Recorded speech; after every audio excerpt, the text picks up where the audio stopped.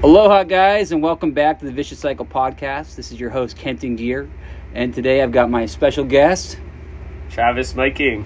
All right, buddy. Why don't you tell us a little bit who you are, how I met you, what are you doing here today? All right. I was born and raised in Kailua, Hawaii. Grew up, my father is a commercial fisherman. Both my mom and my dad's side, way back. My whole family, all my aunties and uncles, both my grandparents on both sides of the family from Catalina, Point Loma, both of them are from San Diego. Prior to that, Ballard, Seattle, Deep Sea Fishermen's Union. Prior to that, Ketchikan, Alaska. Prior to that, Viking, Norway. So we're Norwegian fishermen that I happen to be born and raised in Hawaii. I'm so lucky. And then when I was a little kid... How old are you now? I just turned 33. Oh, happy birthday. Yeah. Oh. So recently got to jump back on my dad's boat. I've been fishing up in Alaska for halibut and black cod the last 10 years. I would go up there for 6 months out of the year and working on my family's boat out of Ballard, Seattle, built in 1926, old wooden schooner. And they don't make them like they used to. So I was with a bunch of old Norwegian fishermen and just really enjoy the ocean. And now I'm back home to help out my dad. He's getting old. He's got a couple of grandkids, and I want to give Pops a break and take over the boats and let him know that he's got Brother Trav right here to help him out. Right on, man. Why don't you tell us a little bit about your upbringing? Now, one thing that you did when you were younger that I'm jealous of, and why don't you tell us a little bit about the Northwest Hawaiian Islands, when you used to be able to fish up there, and what exactly happened to that fishery?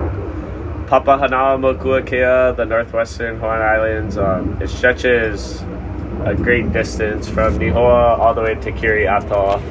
And when I was younger, I went to school at Kahi Elementary, Kailua Intermediate, Kalaheo. But in the summertime, I would venture out to sea with my father. And at that time, they were commercially long-lining lobster. Only 6 people in the world had a permit. So it's my father, a couple of my uncles, and it's a very tight-knit group of people. Is very monitored by National Marine Fisheries Service and NOAA as far as sustainability. How far are the Northwest Hawaiian Islands from the main Hawaiian Islands? Like, how far did you go from, say, Honolulu, that everyone knows? Like, how far away was this? From Honolulu Harbor to Midway is about 1,300 miles. And from Kauai and Niihau, you hit Nihoa and Necker Island, that's a solid 200-300 miles.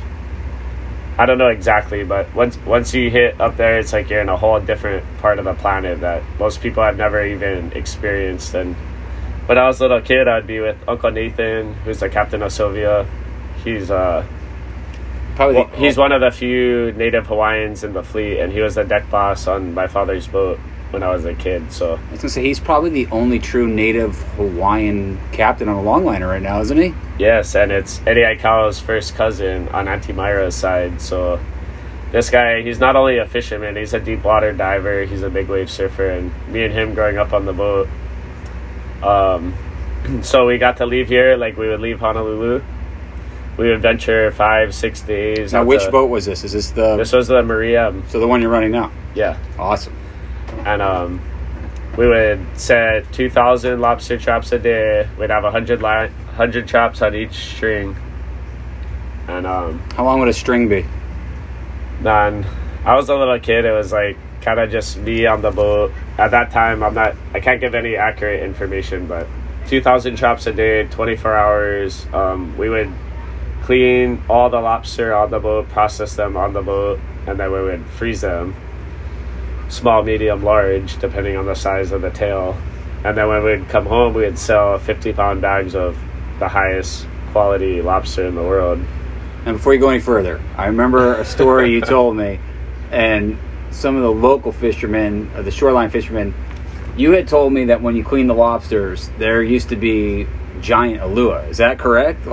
Oh man, this was awesome. So we would tail each lobster. There was a couple other bigger boats, larger vessels that had a brine system. So the Paradise Queen 2, Captain Craig, my Uncle Craig used to run that, and we were on a smaller vessel, so we would tail the lobsters and meaning that you only kept the tails. Yeah, so I'd be the little kid. All I did was chop bait. I would chop bait all day, and I would tail lobsters all night.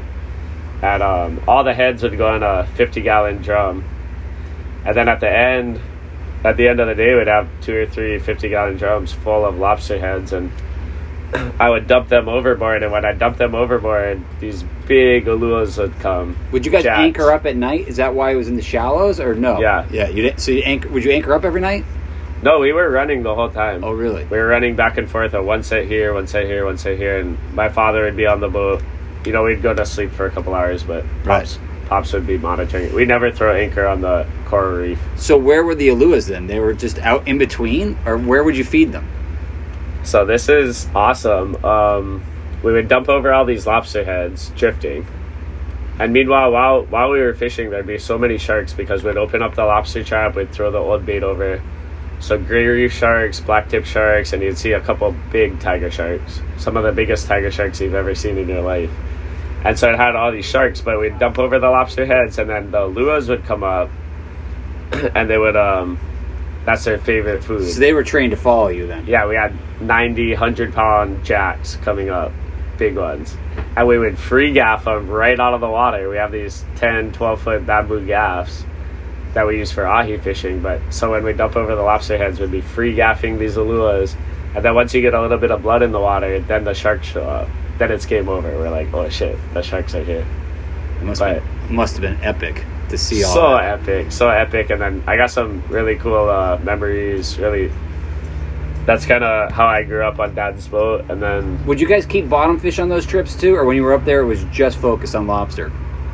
Oh man, my father was captain of the boat, and all the guys that jumped in, they were there to work hard and make money for their family. But me and Uncle Nathan, the Hawaiian on board, everybody would go to sleep, and me and that guy, we'd sit out there all night, and we'd go bottom fishing, Opakapaka, Onaga, the deep water Hawaiian sea bass, trying to catch the big one, and Hapapu? Yep. Yeah. And then just trolling, trolling up there, we get the rainbow runners, we get the uku, stuff that you normally wouldn't catch trolling around the main Hawaiian Islands in pelagic waters. This is more shallow reefs with seamounts. And see many tunas up there?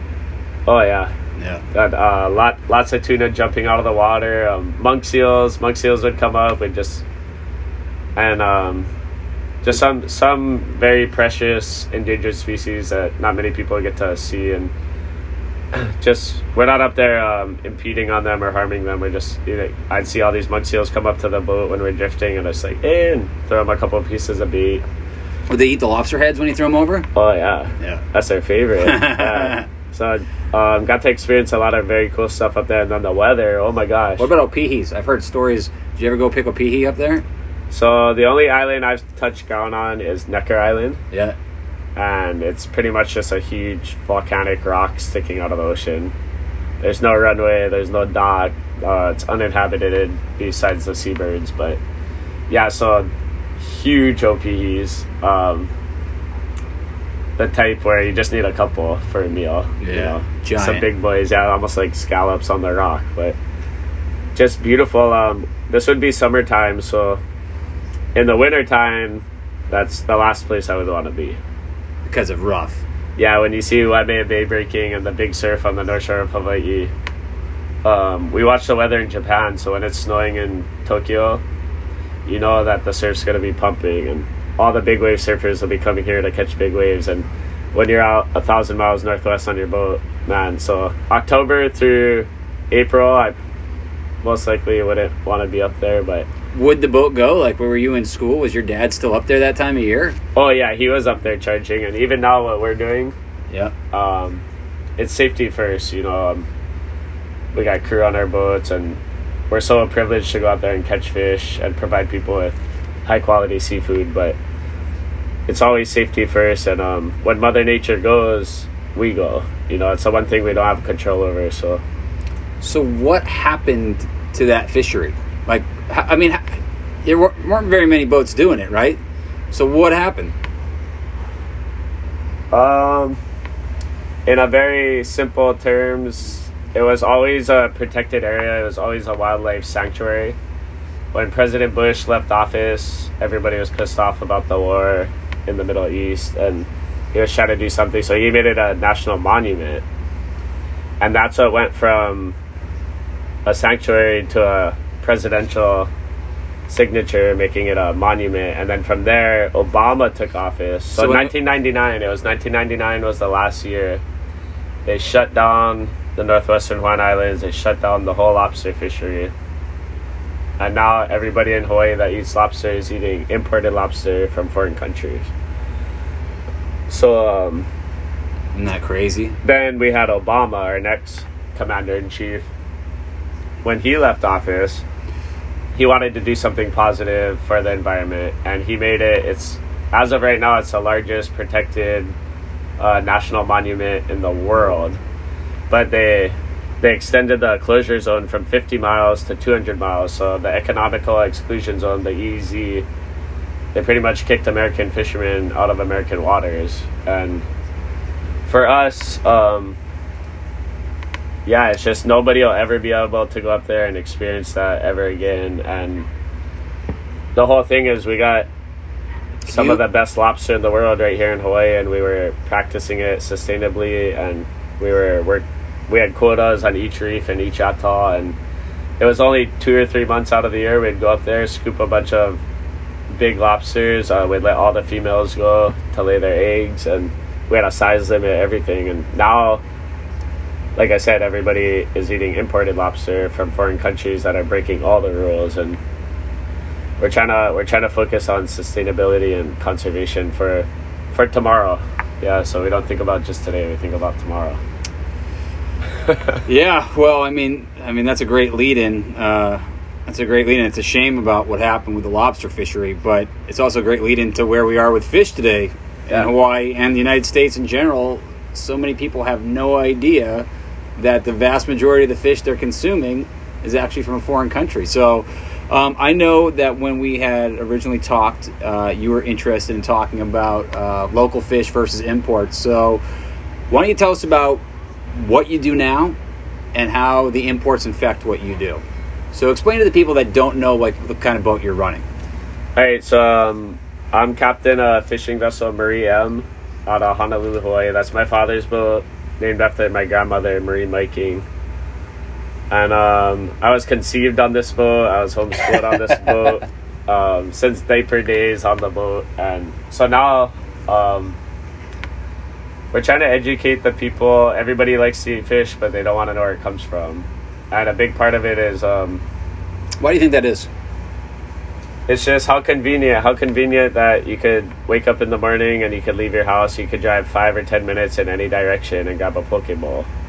And we're so lucky to be able to eat fresh seafood from the ocean, but a lot of it is misunderstanding and just lack of knowledge as far as... we love the ocean. We want to take care of the ocean. I'm a surfer as well, so I'm kind of more let's go out fishing and have a good time and try our best and work hard, but let's do it the right way, you know. And then when we come in, we are working with NOAA.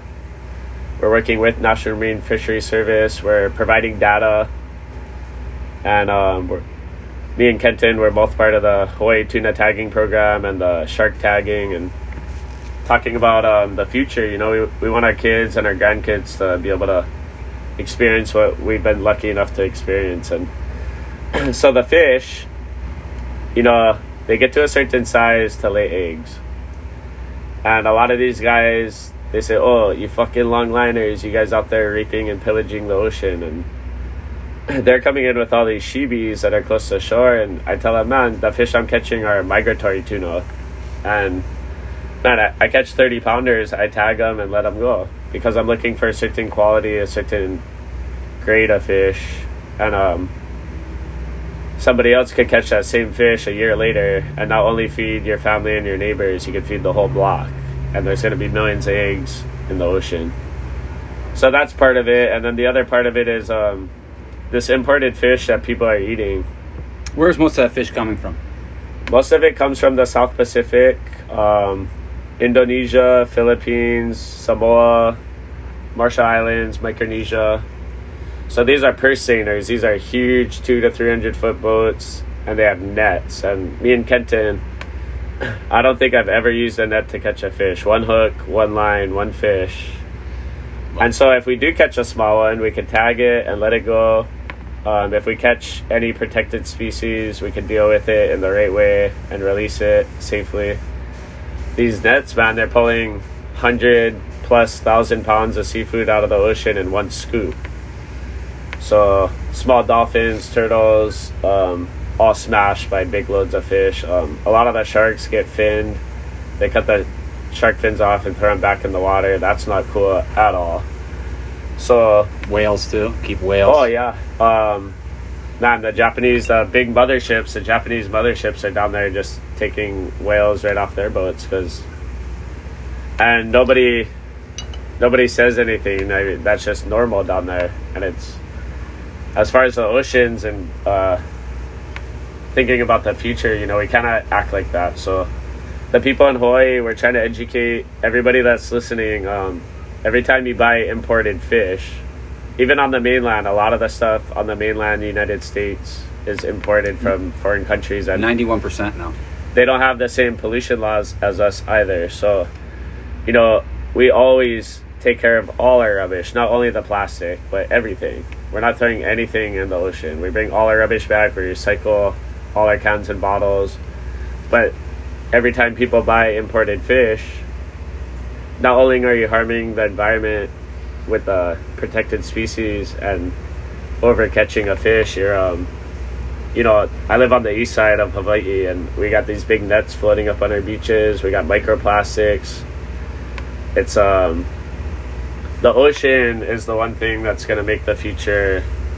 You know, there's lots of crazy shit going on in the world right now, so the ocean is the most powerful thing, and without that, mankind doesn't have a chance. So if everybody could just but how does a consumer on the mainland, okay, say they listen to the mainland, how does a consumer on the mainland know that they're eating an American fish? That's the hardest part. That's the hardest part is, you know, you're all excited. You're like, oh yeah, let's go get some fish and let's go barbecue. It's very hard to trace where it comes from. If you go to the local supermarkets here in Hawaii, it'll say fresh ahi fillet. And look in the fine print. The fine print will say product of Marshall Islands, product of the Philippines. And when you see that, and then on the other side, sometimes it'll say previously frozen. And a lot of people are misunderstood. They think that's our fish that was in the freezer for a week. Right, a lot of people don't understand. For $5 a pound cheaper, but if you want to save $5 a pound on your poke bowl, that's what I'm getting at, is you're destroying the ocean. Well, I think mislabeling and labeling has always been an industry issue because I think, like you said, previously frozen, people don't realize that there is no previously frozen fish coming from Hawaii. Well, it's a fresh fish market. Yeah, right? It's coming fresh off ice, straight to the consumer off our boats. And we're not trying to rep ourselves. Like, it's not about money. It's not about recognition. It's about doing the right thing and doing it the right way. You know? I totally agree. And if we could get a little public relations going and just educate the public, especially the youth, like, we're going to talk to the kids at the school and get some younger local fishermen involved that are conscious about the ocean and the future, and then we'll see where it goes from there. But it's little by little, just trying to make some positive changes in our fishery and trying to address issues that not many people want to talk about, you know? Well, this is a good question. Since you're here, you're a young man that grew up here and you fished, your family's into it. And you're talking about getting younger fishermen involved, which I'm all about. That's something I've been on board for a long time. Yeah. The question I have on that is, how do we get new fishermen involved at the price point that we're at? Because I feel like one of the reasons that local fishermen don't stick around is because there's not enough money for a crew member there's not enough money for a crew member to stick around. And so, like, for me, as you know, like right now I've got foreign crew on the boat, and most of the boats do. One thing that happened, like especially after COVID, comes like all these handouts and everything. You can't get an American to work because they've got... So whatever happened to the hardworking, tax-paying American? Well, this is my question. Besides that, no, this is a serious question. How do you get a new generation of fishermen? If you can't just give the keys, of a $500,000 $1 million longliner to someone with no experience. But how do you get a fisherman to work on the boat long enough to get that experience? And that's a great question, Kenton. Thank you for asking. One part of it, so I'm just going to jump in. Yeah. So, it's very, very hard work. Most people, they think we go out there and catch a bunch of fish and make a bunch of money. It's not like that at all. It takes a lot of hard work before we even leave to head out to sea. We got so much bills to pay. Just being legal for the Coast Guard, I mean, it takes a lot of work to have a lot of fun. But that's a good way to put it. Yeah, and then well, the margins are very thin in fishing. So the local, like the guys that I had on the boat, like a lot of my friends, they got wives or girlfriends. A lot of them have kids. So if you have a family and you got to pay rent and pay just your basic monthly bills, so if I say, yeah, let's go jump on the boat, and we go out there and we work our hands to the bone, 20 to 24-hour days for 2 to 3 weeks straight, and then when we come home, we have no control over the market. So if we get $3 a pound at the block, and we got a nice load of fish, it's like so. Yeah, I'm giving them their pay. I'm like, hey man, you guys did such a good job, and I kind of feel bad. I'm like, I'm sorry, we got a shitty price. Well, let's say they don't even average $3. And then if they cannot pay their bills for the month, and their wife's like, oh, you're out there fishing for 3 weeks, and then I'm like, oh, let's go try it again. We're leaving tomorrow. Well, you even wait, hold on a second. You even just said $3. Now, yeah. What about the times it's sub $2 and you can have beautiful loads of fish? Oh, and you can't even pay your fuel bill. And you can't even pay your fuel bill. Yeah. And then what do you do for those people? That's what people don't understand. And then on the other side of that too, like once in a while, the price is good. Like if you hit it right, it's awesome. But it's a very small amount of the time. So on the flip side, it's like the market's strong right now. Yeah. So if I take a guy out and I have a good trip, I give him a killer paycheck. But then I tell him, hey, you have to be at the boat at 7 a.m. tomorrow. We're gonna get ice and bait and fuel, and they're out at Waikiki partying. So they're not here. They're not ready to go. So this foreign crew that we got, they're really awesome. They don't drink. They don't do drugs. They're always here. They're always ready to go. Right. And they're sending their family money. We're sending all their kids to college. They're building brand new houses in Indonesia, and it's awesome. No, I agree with all that, 100%. I love my guys. Sooty back there has been fishing with me, I believe, since 2011, on and off. And so I love these guys. So it's not like, that's not the question. The question is, how do you get the next generation of fishermen to be educated to the level where they need to be proficient at fishing if the baseline isn't there? And put in the hard work. And put in your time, because experience is everything, right? And so that's a hard question. You know what, Kenton? I can't come up with a solid, short answer for that. I'm kind of rambling on about... No, you're not rambling. This is good. Yeah, this is good. And so the local people we want is people that care and love the ocean. Like, I was born and raised on the east side in Kailua. We're kind of known as a lot of watermen over there. A lot of surfers, divers, paddlers, and fishermen. My good friend Eric Rusneck lives over there. Oh, I think you met him, right? Aloha Lures. Yeah. All the boys, Gully Boy, all the uncles over there. Yeah, some classics over there. So we just did Uncle Christian Schneider's memorial, and we had all the fishermen from the east side over there. Anyways, I'm trying to get the young boys, like, they're all like, yeah, Trav, like, I want to go on the boat. I want to check it out. I'm like, okay, like, let's go. And the first trip is kind of like so they could see what they're getting involved in. Yep. And test their limits as far as lack of sleep and pushing the limits on hard work.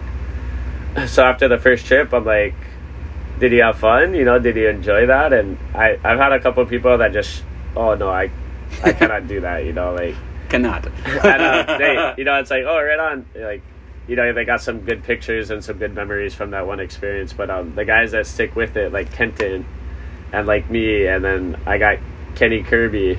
I got Max running the fin back, and a couple of my good friends from Kailua that they were just young, gun-ho fishermen, surfer guys that love the ocean. And it's a blessing to be out there. You know, we watch the sunrise and the sunset every day on the ocean. We have no cell phone, no internet out there. We're so lucky. If you love the ocean and you can wake up every morning in the middle of the Pacific. Well, or not go to sleep, depending on... Yeah. Well, yeah, no sleep. And, yeah, just let's go haul gear all night. And it's one of those things where if you could forget about the money, and I love working hard, you know, it makes me feel good to... Well, you have to forget about the money. You forget about the money, and then you kind of go into more like oh my gosh, this is beautiful. We're on the ocean. I'm fishing with the boys. I'm having fun. And when you come in, and if we make no money, we still acknowledge, hey, good job, boys. Like, good job. Let's go try it again.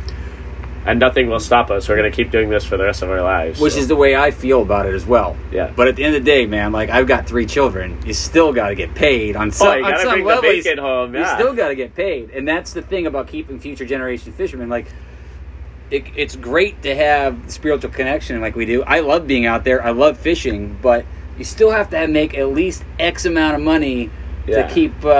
and to take a month off out of the year to go spend time with kids. Your kids, too, right. Because take them on a cool vacation and go do fun stuff. And, right. So with that, that's kind of in direct connection with what we were speaking about earlier about the imported fish. So if we could educate people and little by little possibly shut down these imports, and then we could get maybe just $1 or $2 more per pound at the block for the fishermen, and we're taking 100% of the risk and 100% of the hard work. Well, if you think about it, even $1 across an average month is and then huge. Everybody's happy. Like, you know, the buyers will be happy, the consumer's going to be happy. We will bring in the freshest, highest quality seafood for everybody to consume. But if we shut down these imports, then these buyers will give us a fair price, what we deserve for our fish. And then we could get people that are excited about the long term, like not just one trip for take pictures and tell stories. Like, let's make a positive change in this fishery for everybody. Got a question for you.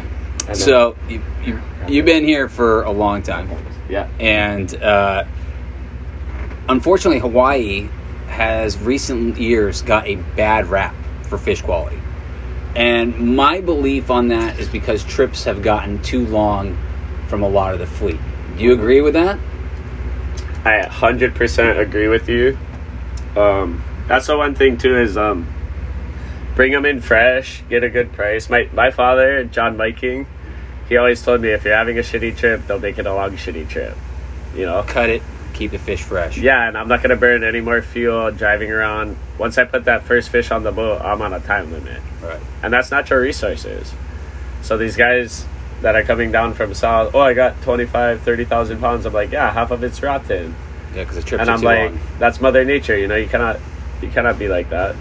So what we're trying to do is just shorter trips. Helps me out a lot with my expenses. And then it's like, yeah, get a good price, and then we try and do a quick turnaround, turn and burn. Yep. And shorter trips, fresher fish, better quality. Roger that. Okay, well, I know that I've got a bunch of stuff that I want to ask you, but I also know that you don't have much time to talk. So let me give you a few more questions. Okay. And then we'll have you back on the show. I'm heading out to sea tomorrow, and you know how that is. I do. So I still have to go do my laundry. Yes, I definitely understand. I gotta go see my girlfriend before I head out. Well, now we're getting to the real point of the rush. I get it. And this is just a start for everybody that's listening. I'm heading out to sea tomorrow for about 20 to 25 days, but when I get back, we're gonna keep this going. When you say 20, 25 days, so how many days driving will it be just to get to the first spot? So I'm gonna leave Honolulu Harbor tomorrow morning at sunrise. And you're not getting up at sunrise. You're going to go see your girlfriend. Come on, dude. Who are you lying to? Hey, I'll leave tomorrow night. You know what I mean. We're gonna turn Makapu'u, and I'm gonna go straight north. We'll probably run 4 days straight. 4 days. 4 or 5 days. I'm gonna get way up high. It's summertime, and I want to reach that cold water to get that cold water ahi. Get those big, beautiful we got fish. some big shitomes up there, some swordfish running around, and this time of year, the weather's beautiful. We got this big high pressure lingering up there, and I'm gonna travel 4 or 5 days, and then I'll fish for about 12 or 13 days in a row, and whatever I get, I'll come in. Awesome. What is the story with all the big squid photos you've been posting? What's going on there? So I kind of had this. I've been catching fish my whole life, and I used to catch squid off the side of the boat, like with a small pole. They'd come up under the hauling lights when we're drifting. I always love just catching fish, but the squid fishing it's a whole other deal because they're super, super smart, and then the gear that we're using to catch them is different than fishing gear. You know, like a squid lure is way different than a hook, right? A lure. So it's fun, man. Like, it's kind of like while I'm hauling gear and catching ahis, I'm tweaking out the whole time catching Ika, the squid. Huge ones, too. So are you actually, like, trolling those then because you're moving ahead? So it's while I'm hauling gear, I got it off the back of the boat. And at first, we were putting them pretty far back, but the prop wash and I ended up sinking them way back. It's about 100 yards behind the boat. Pitch dark, and then I got these disco lights that are flashing right above the lure at it. How do you know when you have one on? So I tie a knot. I put a bungee cord. It's because nobody's really monitoring it. It's just sitting there, right? While we're running our long line gear. Right. So while I'm hauling gear, you're hauling long line gear, and then you've got these squid rigs hanging out the back. Yeah, and I'm used to. We're all about safety, safety first. So when I got my crew on the boat, they're all wearing different colored jackets. I got red, orange, green, yellow. So I'm used to looking back every 30 seconds. And when there's rough weather and all you could hear is wind and rain and the exhaust of the boat, and you got your hood over your head, it's all about, like, you kind of have somebody fall off the boat and you don't hear him. You look back 5 minutes later, like, oh, where'd Rasby go? Yeah, 5 minutes is... So I'm always used to looking back and doing the 1, 2, 3, 4, 5, okay, everybody's there, boom, while I'm hauling. And then, so while I do that, I just look at that bungee cord. If that bungee cord is extended, it's got her on. Yeah. And you catching any small ones, too, or are they just all monsters? Just out and, oh, that picture I showed, they're all like that. They're all huge ones like that. So last trip I had 31 Ika. Really? And then I take them home, so I smoke them. You had 31 big ones like that? Yeah, we had that's sick. We had about 200 or 300 pounds of fresh squid. Dude, I'm gonna have to rig something up like that. And then when I come home, we smoke it. My father's got a smoker at home, so when I come home, I clean them. Right when I get them, I clean them, take the membrane out, and then right when I get home, I salt them. What's the fastest you can go and catch those squid without them ripping off? I'm only hauling gear, so I'm hauling gear at like 2 to 3 knots. Right. Have you ever tried keeping them out when you're going faster? No. No? When I go fast, I throw out my reel lures for the big fish. But oh, that's really cool. Yeah, so the squid fishing is just, it's kind of like a little hobby of mine that I really got into it the last couple of trips. And I'm learning more too. Like, I'm just getting started. Like, I'm like trying all types of different equipment and we put a lot of time into squid fishing. So when I saw those big squid photos, I'm like, what's he got going on over there? And tomorrow I'll show you. Yeah, I want to see that rig. I got one for you, actually, if you want to walk with me right now. Oh, yeah, I do. I know you've got to go. Where can people find you before I forget? Where can they come check out these pictures? What is your IG? So my Instagram is Trav Myking. So TRAV, Trav. My last name is Myking, MYKING. I have a Facebook. My Facebook is called Trav Fish, TRAV space fish. And I'm working with Hawaii Longline Association, Pacific Ocean Producers, me and Kenton Gear on the Vicious Cycle. We got my father has the Maria M and the Marine Star. We're at Pier 38, Honolulu, Hawaii. Are you still doing your art? Are you still selling any art? I do a lot of artwork. Yep. I'm doing lots of arts and crafts with the marlin bills and the swordfish bills, and I do a lot of drawing. I play music if anybody wants to jam. We play ukulele, guitar every day, and it's kind of like when we're not fishing, we gotta enjoy the other beautiful things in life. So Roger that. He has a lot of beautiful artwork. I really like the bill work, and he collects glass balls as well. Man, and Alaska, that was a whole other deal. Everyone's like, where'd you get all these glass balls? And I'm so lucky I got to venture out to every Aleutian island, and I love beachcombing, so I'd go out to these spots that most people would never get to go to, and I'd just be like, oh my gosh, glass balls everywhere, and doing Kanaka weaponry. So, hey Sylvester, How's it going, buddy? Right on, man. How's it going? Sylvester was actually my first podcast guest. I know. Hey, He how's it used to going, fish man? with me on my grandpa's boat. Hey. What's up? Hardball. We call him hardball. Hardball. Hey. We're just doing a little podcast. Okay. Well, I guess Trav's got to go, but before you go, Trav, I got 3 questions you have to answer. Hey, wait. And then, Your mom waiting, man. And- You're for you, man. Okay, go tell her. Yeah. Tell her I'll be right 1 there. minute. Right on. Okay. All right. Blonde or brunettes? Oh, man. The what? I'm going right now. I like brunettes. Brunettes. Yeah. Redheads. Are all of them crazy or just 90% of them? A couple of my friends are really awesome. Some of the most beautiful people I know in this whole world are redheads. So, yeah. As far as chicks, man, So is that just when we get off is that the just boat, 90% then? these girls drive us crazy. So we got to be very careful about which ones we hang out with. Yeah, I love all redheads. All right. What's the best bar? What's your favorite bar in the world? Oh, my favorite bar in the world. You can find me at the Kailua Palace. Right in Kailua, in the heart of Kailua. It's called the Kailua Tavern now. It used to be called Biggie's. That's where I grew up with all the uncles. So, Best strip club in the world? best strip club in the world, my living room. All right. Well, we'll end it with that. Thank you Thank so you. much for being here, buddy. Hey, thank you, Appreciate Kenton, it. and We'll thank get- you for all the listeners. We really appreciate all the support, and we hope to keep this going. Oh, yeah. Well, we'll get you back on the show when you got more time where you're not in a rush, and I'll really pick your brain on some more fishing stuff, and I look forward to seeing that squid rig. So, All right. again, where can they find you? Travis Miking, Instagram Trav Miking, Facebook Trav Fish, and if you guys ever want to come down to the harbor, I'm on Fishing Vessel Marie M at Pier 38, Honolulu, Hawaii. And what's the address for that strip club at your house? No, I'm just Oh, kidding. 999, never mind. All right. Thanks a lot, buddy. Have a Appreciate good it. day. All right. Aloha.